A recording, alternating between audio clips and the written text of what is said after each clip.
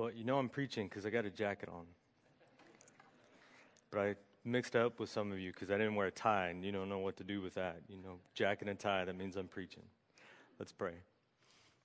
Lord, you are Lord of all, including our mouth. And we don't like that. And yet, Lord, help us to be people of truth. In Jesus' name, amen. For years now, we've made a point that you all are a bunch of rotten sinners. I should have said we. We are a bunch of repeat offenders as sinners. And we've made it this way. We've had you raise your hands at different points. And it goes a little like this, if you don't know what I'm talking about. Raise your hand if this week you robbed a bank while wearing the mask of a president. Okay, well, maybe this one. Raise your hand this week if you swore profusely while battling crooks for a hidden treasure.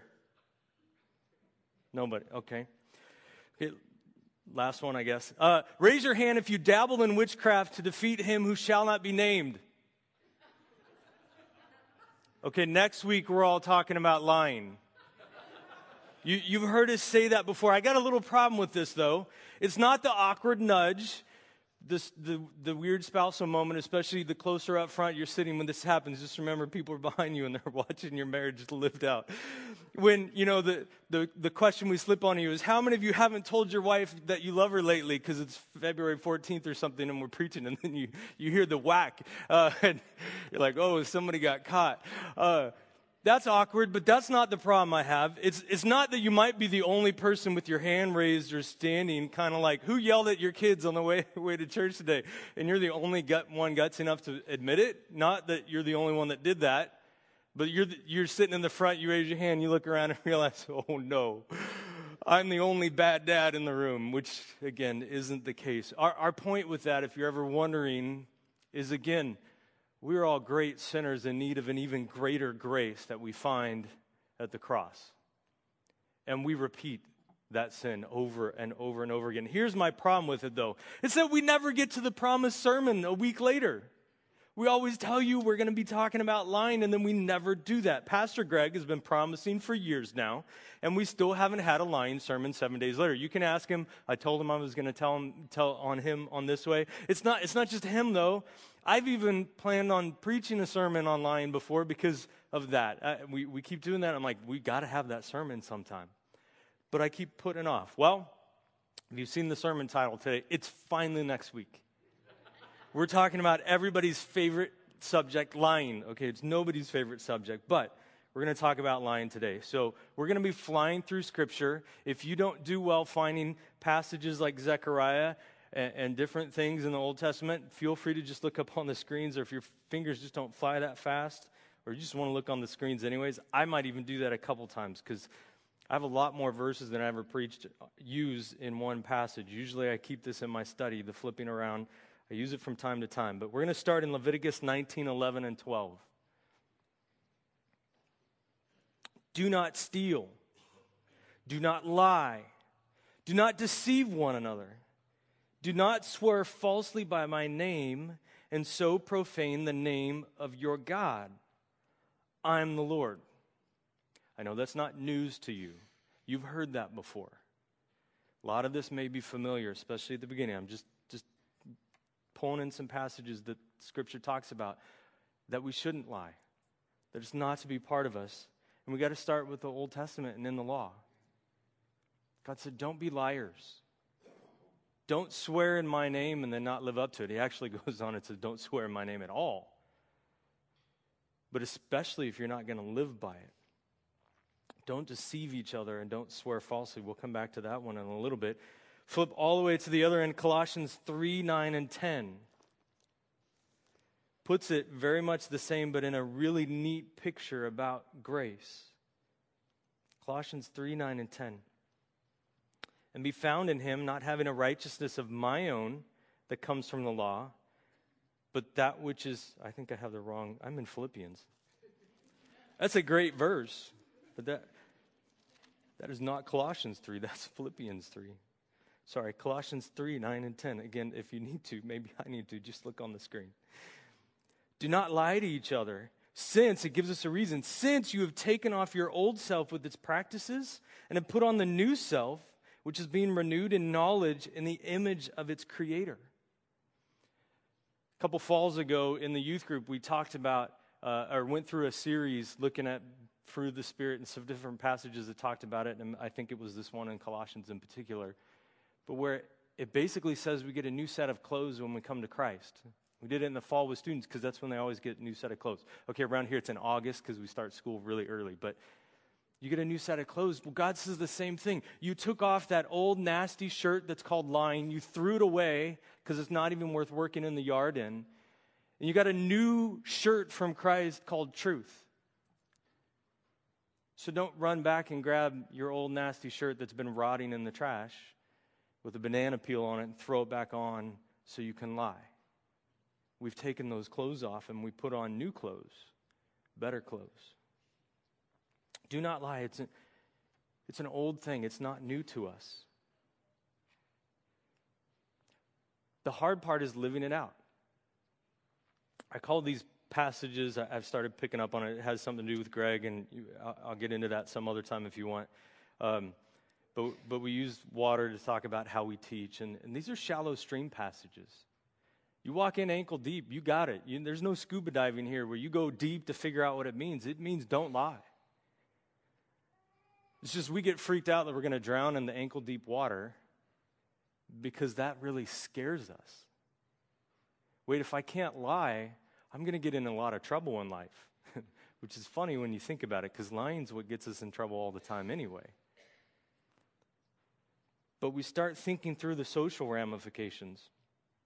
Even Scripture goes deeper than that, though. We're going to go back to Exodus, and I kind of mentioned it in the Leviticus one, but in Exodus 20, when it presents it in the Ten Commandments, and this is why I didn't start with it, it actually phrases it differently. It doesn't say don't lie. It says, you shall not give false testimony against your neighbor.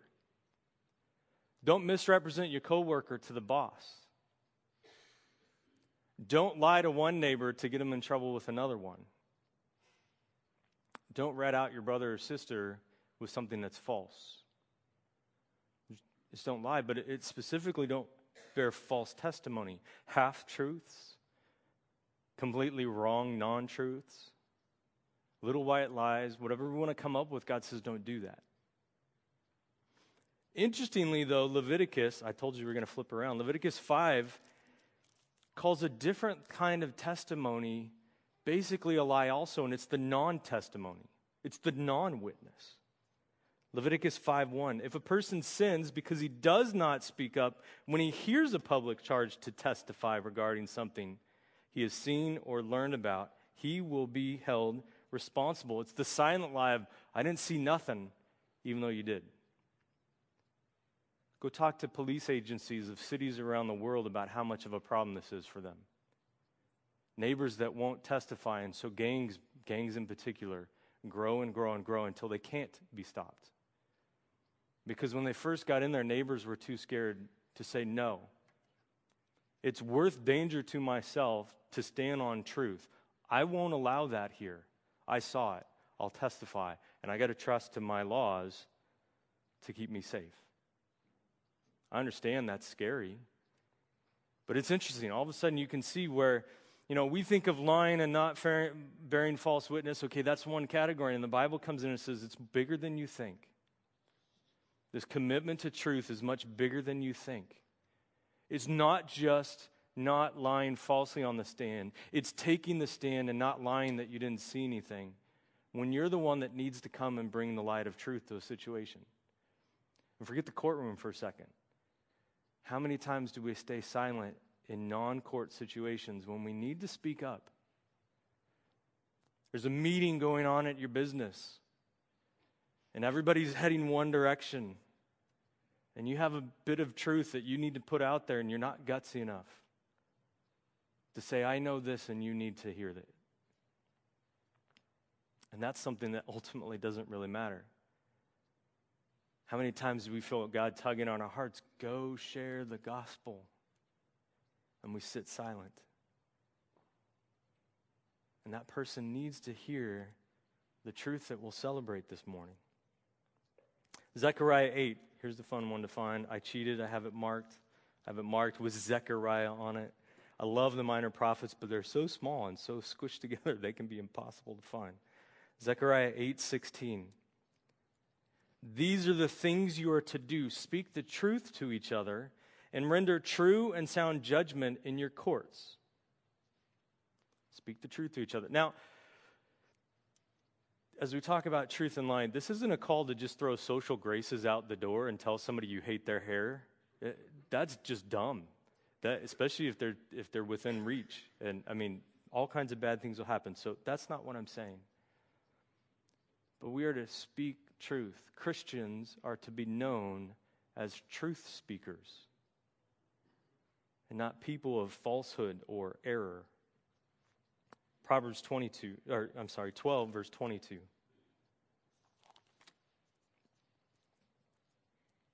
The Lord detests lying lips, but he delights in men who are truthful. If we want to live up to our purpose to glorify God, we can't be liars. He's not glorified in that, but he rejoices in truth. If we want to bring glory to God, if we want to worship him, if we want our lives to match our worship moments, then we must speak truth.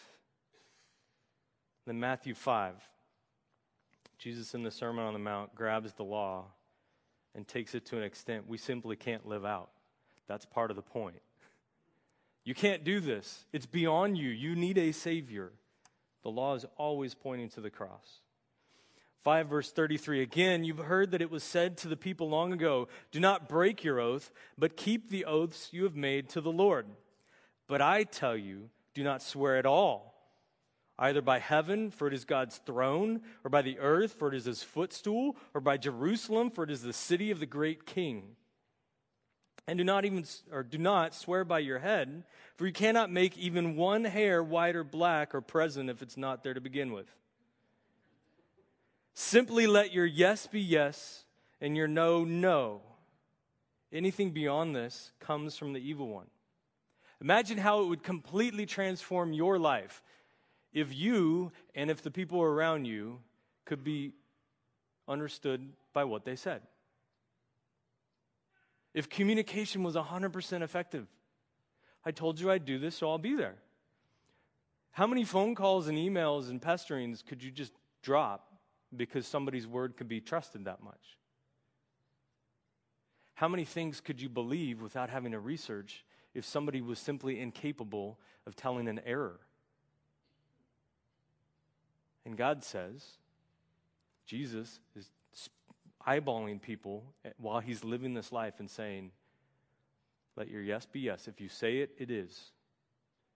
If you say it isn't, then it isn't. At least in the part of your desire to uphold the truth. Just let it be.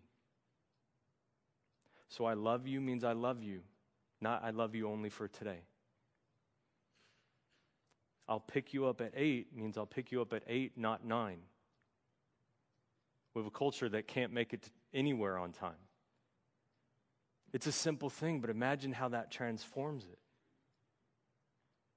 And that's an insignificant thing because it goes beyond that. You got to at some point ask the question, why does this matter so much? Who cares if I say I'll be there at 8 and I don't make it until 9, other than maybe the person that had to be somewhere at 8:05? It's not that big of a deal, is it? Well, it is. It's not worse than other sins. I can think of a lot of sins I'd rather somebody lie to me about than actually do. If you hate me enough to kill me, just lie to me. I'm more okay with that. So it isn't that it's worse than other sins, but it is bad in a different way than other sins. In a way that has some different implications, at least, I think. You can walk away from a spouse and grace can cover that. It boggles my mind, but that's how great grace is. You can kill somebody and grace can cover that. There are Christians on death row. I don't know which ones, and they're not a Christian just because they say it. But there are Christians that have just lost it and done horrible things. And God says not to do those too, but we're looking at lying today. And that question, why does it matter so much? It has a different answer. Because if I lost it and I started killing people, at some point I could say, I need grace to cover me, and you need to put me to death because I can't explain what's going on. That's my opinion. It comes from Romans 13. If you disagree with me, don't let me lose you here. But I don't want to do that again. And it's tragic. But these next things might still be unaffected by it. So let's look at why it matters so much, at least according to Scripture. Turn to John 8:44. Jesus is arguing with the Pharisees because they don't like that he is saying things like that from the Sermon on the Mount. He made them look bad because, he made them look as they really were instead of looking very religious and sometimes like church people. John 8:44. You, he's talking to them, you belong to your father, the devil, and you want to carry out your father's desire. He was a murderer from the beginning, not holding to the truth, for there is no truth in him. When he lies, he speaks his native language, for he is a liar and the father of lies. Yet because I tell the truth, you do not believe me. Ooh. Why does it matter if as Christians we speak the truth? Because Satan is the father of lies. He doesn't hold to the truth at all. There's no truth that even exists in him. Lying is his native language. So if lying is your native language or your default language that you drop back to when you're tired, when you're tested, that's kind of scary. He's the father of lies, and because of that, hopefully, your life bears a different family resemblance. But if as Christians we are known as liars, ultimately what Jesus is saying is, perhaps you're not a Christian at all. Perhaps you're still acting like your father, the liar. You want to know why they wanted to kill Jesus? It's because he called their father the devil. Among other things. Why does it matter if you can trust me when I talk to you? I don't mean I'm perfect, but why does it matter if I can trust you when I talk to you? And again, I don't mean you're perfect, but if I have some hope of believing what you say, yes, Michelle, I'll help you out in 2 weeks on Sunday. Why does it matter that she can believe that? No, Randy, I'm not helping out with Awana this year because I'm doing this or just I don't feel like it. Instead of, yeah, and then coming up with something that all of a sudden 3 weeks later when Randy sees you caught in a lie, now he's confused. But I sit next to you in a pew. Well, not next to you because that's his family, but in front or behind you in a pew. I'd have been okay with you telling me I didn't want to. But you told me that you couldn't speak for 3 months. I don't think anybody would do that one, but when we're caught in lies, it's absurd how far we go. Randy's response on that, by the way, would be, I'm just looking for listeners. Great.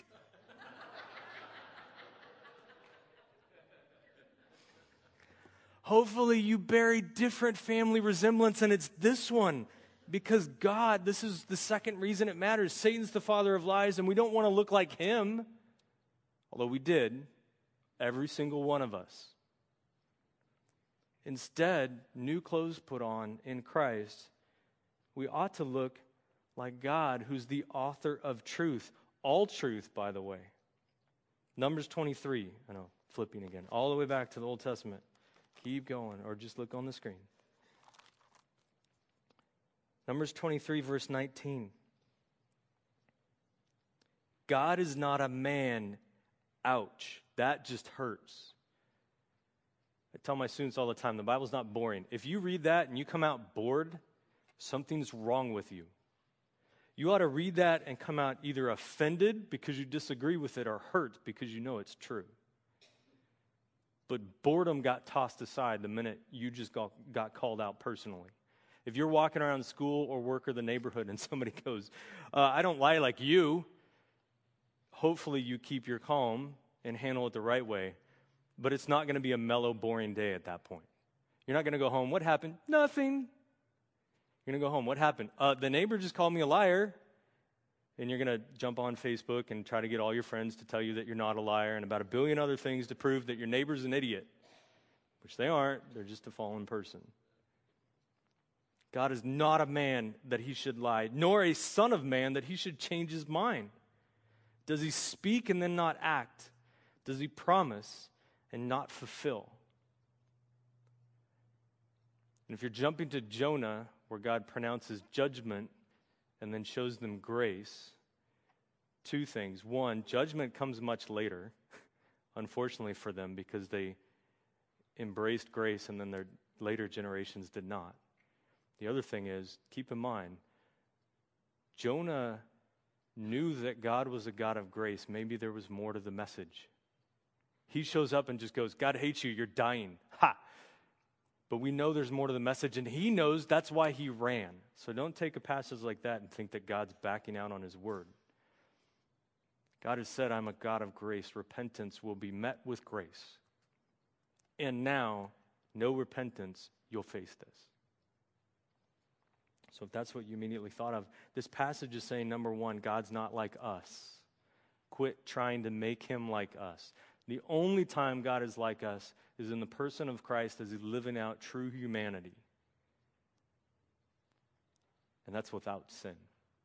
Hebrews makes that clear, as does the rest of the Bible.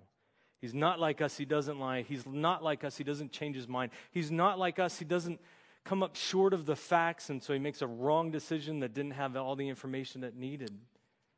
He's God. He's completely different from us.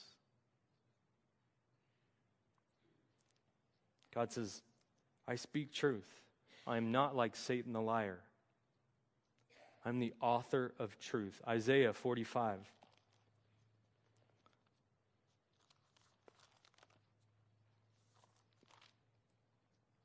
(18 and 19). For this is what the Lord says, he who created the heavens, he is God. He who fashioned and made the earth, he founded it. He did not create it to be empty, but formed it to be inhabited, he says. I am the Lord, and there is no other. I have not spoken in secret from somewhere in a land of darkness. I have not said to Jacob's descendants, seek me in vain. I, the Lord, speak the truth. I declare what is right. He's the Lord, he's the creator. He speaks truth, he declares right. And by the way, that means this: man does not determine rightness or truth. Not culture or society. It can observe and ought to observe truth, and it is accountable to it and holds others accountable. It's not science. It discovers truth and it describes truth, but it does not declare truth. Some scientists are getting that wrong right now. Not all. Nor is it inherent to science. You look at the history of science and current science, and there are amazing people who are searching truth and call it truth when they see it. Amazing discoveries have happened by Christians who wanted to honor God in science. Please don't think they're at war with each other. They are not. It's a false war that exists in our culture, but not a real war that God is on one side from science or truth from. God declares truth. Science discovers it. It's not even individuals. We're either condemned by truth when we reject it, or we're shown grace because of truth when we come in repentance and we're declared right by truth. We can recognize truth, but God determines it. He created it. It's established on his word. Hebrews 6, a little bit longer passage.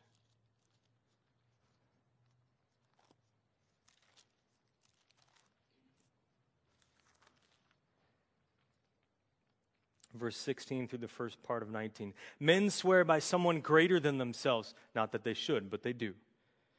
And the oath confirms what is said and puts an end to all argument, or just makes a bigger one. Verse 17, because God wanted to make the unchanging nature of his purpose very clear to the heirs of what was promised, he confirmed it with an oath. God did this so that by two unchangeable things in which it is impossible for God to lie, we who have fled to take hold of the hope offered to us might be greatly encouraged. We have this hope as an anchor for the soul, firm and secure. Men swear by higher authorities. We do it all the time. Not always by God. Sometimes we're not gutsy enough to go that big. Sometimes it's just by the person above us. Well, my dad said, for my son, I love it. One of my sons, it's one of his friends, and I giggle about it all the time. Well, Dad, you know that so-and-so said this. Well, okay, that must be true then. We're going to listen to little kids now. It's a kick because I'm getting challenged all the time in that. I love it. He's a good friend, by the way. So I love that he at least is the standard of truth. But he's like, let's set the bar a little higher there. Let's go above, the 5-year-old. It's kind of funny. But we swear by things that we think are higher authorities. Sometimes God, if we're gutsy, although God says don't do that. God, however, is the ultimate authority. There's nobody higher to swear by. So here it says, well, basically he's swearing by himself. By his own character and name. And that brings up a very important thing. God cannot lie. That's what he's calling upon. He cannot and does not lie. And this does not undermine his power. It doesn't take an omnipotent God and make him no longer omnipotent. Because it's not a lack of power to lie. It's a character and nature that is incompatible with lying. Now, hear me carefully on that. I'm not saying God could lie if he wanted to. It's simply that God would never want to. But it's the power to do whatever he wants to do. Nothing is holding him back. And it's not a cop-out. It's a logical statement. You just got to work it through. And if it ends up short, then I said it poorly. On top of that, God's unchangeable. He doesn't go by fashions or fads. And if we can't trust him, we're in trouble because our very hope lies in the strength of his promises. You've heard Pastor Greg say that all the time too. Go live out and trust in his promises. They matter. How many times though in life have we found somebody that it doesn't matter what they promise us, it will never happen. In fact, they're so bad at it, I'm going to start betting on the opposite of what they promise. I might win and succeed then. And we know people like that. Hopefully we are not people like that. Those are two reasons. First, Satan is the father of lies and we don't want to look like him. God is the author of truth, and as Christians we ought to bear his image. So as Christians we shouldn't be okay with lying. We should be quick to repent when we see it. We should be careful and loving when we confront others, when we see it in them. We need to strive to be people of truth and knowledge. Third reason, though, is our witness is enhanced or undermined by our commitment to truth. And I think this is maybe the one that almost matters most. And I don't mean that the others don't matter or that they're lesser. It's just this is what makes it so different from murder or something else. Different from stealing. Different from gossip, although that's getting close now. But gossip can sometimes be true. Not ever okay, but it can sometimes be true. If we're liars, it undermines our witness. Why believe the liar? If you're a non-Christian and you're facing somebody who claims to know the gospel and truth, but you know that they are a liar, why would you believe them? There's a great quote. Those of you C.S. Lewis fans, I'm not going to quote it. I'm just going to paraphrase it. But in Lion, Witch, and the Wardrobe, they're faced with this ridiculous statement by Lucy, the young girl who's been to Narnia and speaks truth. And she's saying one thing, and Edmund, the liar, her older brother, not oldest but older, is saying something equally as passionate that sounds right. And the professor, a character in the story, comes along and says, well, which one is the one that tells truth? Lucy. Well, then you're left with the obvious choice. She's telling the truth, no matter how ridiculous it sounds. But you know Edmund is a liar. So why would you believe him no matter how good it sounds? His character undermines his statement, and hers upholds her statement. The same is true with us. If you are known in your office, neighborhood, school, or home as someone who never speaks truth, why would the non-Christians hear the gospel from you? Your lying has now become an impediment to them enjoying grace. It matters that much. We cannot be liars. Furthermore, why believe the careless mistake maker or the frequent forwarder?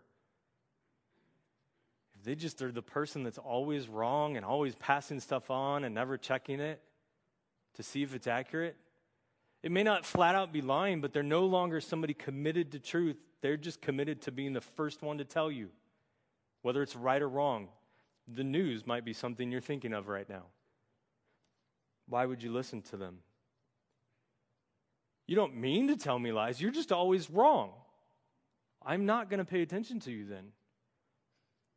And if you're known as that person and it comes time to share the gospel, no matter how great and true it may be, it's going to get thrown in the junk file with all the other questionable things. However, why wouldn't I, if I'm a non-Christian, believe you or at least wrestle with the statement you make if I know you're the one person that I know is always right? Or at least is always trying to be right, that's done their homework, that doesn't lie to me. If I'm in an office and I see everybody lying because of the father of lies influence on their life, and I see one person who's the weird one that claims Christ, but, I don't like hanging out with them, but I know this, when they say something, it's right. When they say something, it's been investigated. When they say something, I might not like it, but I at least have to come up with good reasons to throw it aside. Why wouldn't I at least pay attention? Why does it matter? Because we can't effectively live out our church's purpose statement if we can't be believed. Here's the statement. We exist to ignite a passion in every person to glorify God and enjoy God everywhere and in everything. Why would they ever choose to be passionate about a lie? Or something that can't be trusted? Satan's the father of lies. God is the author of truth, and we point to God. There ought to be a family resemblance, and it matters that we can be trusted. It just does. One more verse for you, Acts 5, in case you still think it's not a very big deal. And keep in mind, this is post-cross. Now a man named Ananias, together with his wife Sapphira, also sold a piece of property. With his wife's full knowledge, he kept back part of the money for himself, but brought the rest and put it at the apostles' feet. Then Peter said, Ananias, how is it that Satan has so filled your heart that you have lied to the Holy Spirit and have kept for yourself some of the money you received for the land? Didn't it belong to you before it was sold? And after it was sold, wasn't the money at your disposal? What made you think of doing such a thing?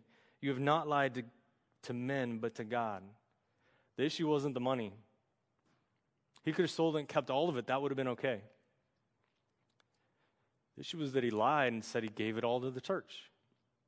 If he'd have told the truth and said, well, I'm going to give you half and then I'm going to keep the other half, that would have been okay too. Peter said, you lied. And you see a very Old Testament type moment happen. I mean, like where the land's opening up and swallowing people that are challenging Moses. By the way, I know Pastor Appreciation Month ended, but before you are careless with your mouth regarding Pastor Benji and the elders, read the Old Testament. Ooh, you got to have guts to challenge somebody in leadership. And you better be right, by the way. The Bible talks about how to do that, in case you're wondering. But a very Old Testament moment, they drop dead. You think church is boring? We're going to come to communion in a minute. Before you lie about it, I just read Acts 5. you could drop dead. If you're a Christian, you ought to believe that. I hope it doesn't happen. I hope, by the way, right now, nobody has a heart attack during communion because that would just look bad. But don't jump to conclusions. But it could happen. And you see it in Acts 5. And yeah, I'm crazy enough to believe that's not just a made-up story. And if you're a Christian, you got to be that crazy too. That means worship is totally transformed. We sang a song before announcements. It should scare you to death. Brokenness? You want brokenness? No, you don't. Faithfulness? We want faithfulness. I want to be faithful. But all those things we sang, if we're people of truth, you have to mean it. And if you're not telling the truth, you have to, as a Christian, start getting a little worried about the Ananias and Sapphira story. Because truth matters. Let me wrap it up. What do we do with that? Well, first, speak truth. It seems simple. And back it up with a life that upholds truth. I can't tell you how many ways we undermine truth. Well, I know the Bible says this, but I'm going to live a different way. Well, if the Bible's truth, we just undermine truth. We may not intend to be flat out lying, but we're treading on truth, and that's not okay. Speak truth and live it out. Secondly, graciously defend truth. If Satan is the father of lies and God is the author of truth, I don't mean to be offensive to people who don't know Christ in the room, but ultimately that means lying is our default language. Running from truth is our natural attitude. And as Christians, we need to uphold truth and graciously defend it. Our world doesn't want to hear it. And we have to hold them to it because it matters to them. If communion matters, truth has to matter too then. So we need to share it and take a stand. However, we need to do so graciously. It helps if it's within an existing relationship. It matters if you know the person. There are times you have to speak up to a stranger in the mall and tell them to stop doing what they're doing. But most of the time it doesn't work well. Before you just run up to a skater and tell them to get lost, well, just don't do that anyways. But invite them. They need God's word too. But it works better when we confront people in relationship. Always, though, whether it's in relationship or not with somebody, always in love and grace. That's why we don't go to funerals and hold up signs and tell people God hates people. There's no grace there. It's why we don't blow up abortion clinics. There's no grace. Instead, we share the gospel with a neighbor. We support CareNet. We embrace Operation Christmas Child in a billion other ways that we can celebrate truth and defend it in a world that knows lies. Let's pray. Lord, may we be faithful to your word, speakers of truth. And Lord, thank you so much for grace that covers our lives.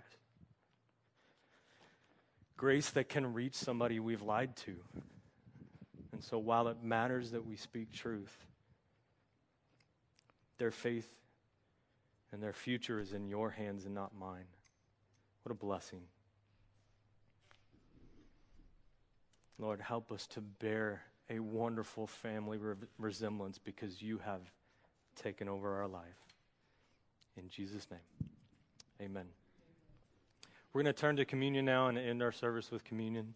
We'd encourage anybody, even if grace isn't your home, if you're a visitor, if you claim Christ, if you claim to have enjoyed grace and know Christ as your Savior, join us. If you haven't, we'd encourage you to sit and watch. There's no shame in that, by the way. People are uncomfortable sometimes doing that, but you can just watch. It's us speaking truth, declaring that we are identified with Christ as we take the bread that his body was broken for our sins, that he was nailed to the cross because I needed my sins to be taken care of and I couldn't pay the price. And we get to the cup, that his blood covers me and washes me clean because I needed a Savior. It also declares that I'm welcome before a God who enjoys me because I'm in right relationship with him. I'm going to pray, and then we're going to pass the elements, and then we'll all take it together. So just hold on to them, and then I'll tell you when to take the bread and when to take the cup. Lord, we thank you for your grace. Such a wonder and joy to celebrate. Such a magnificent thing to know that you paid the price for our sins on the cross, and that any who'd believe in you will know forgiveness and freedom and enjoy grace. Amen.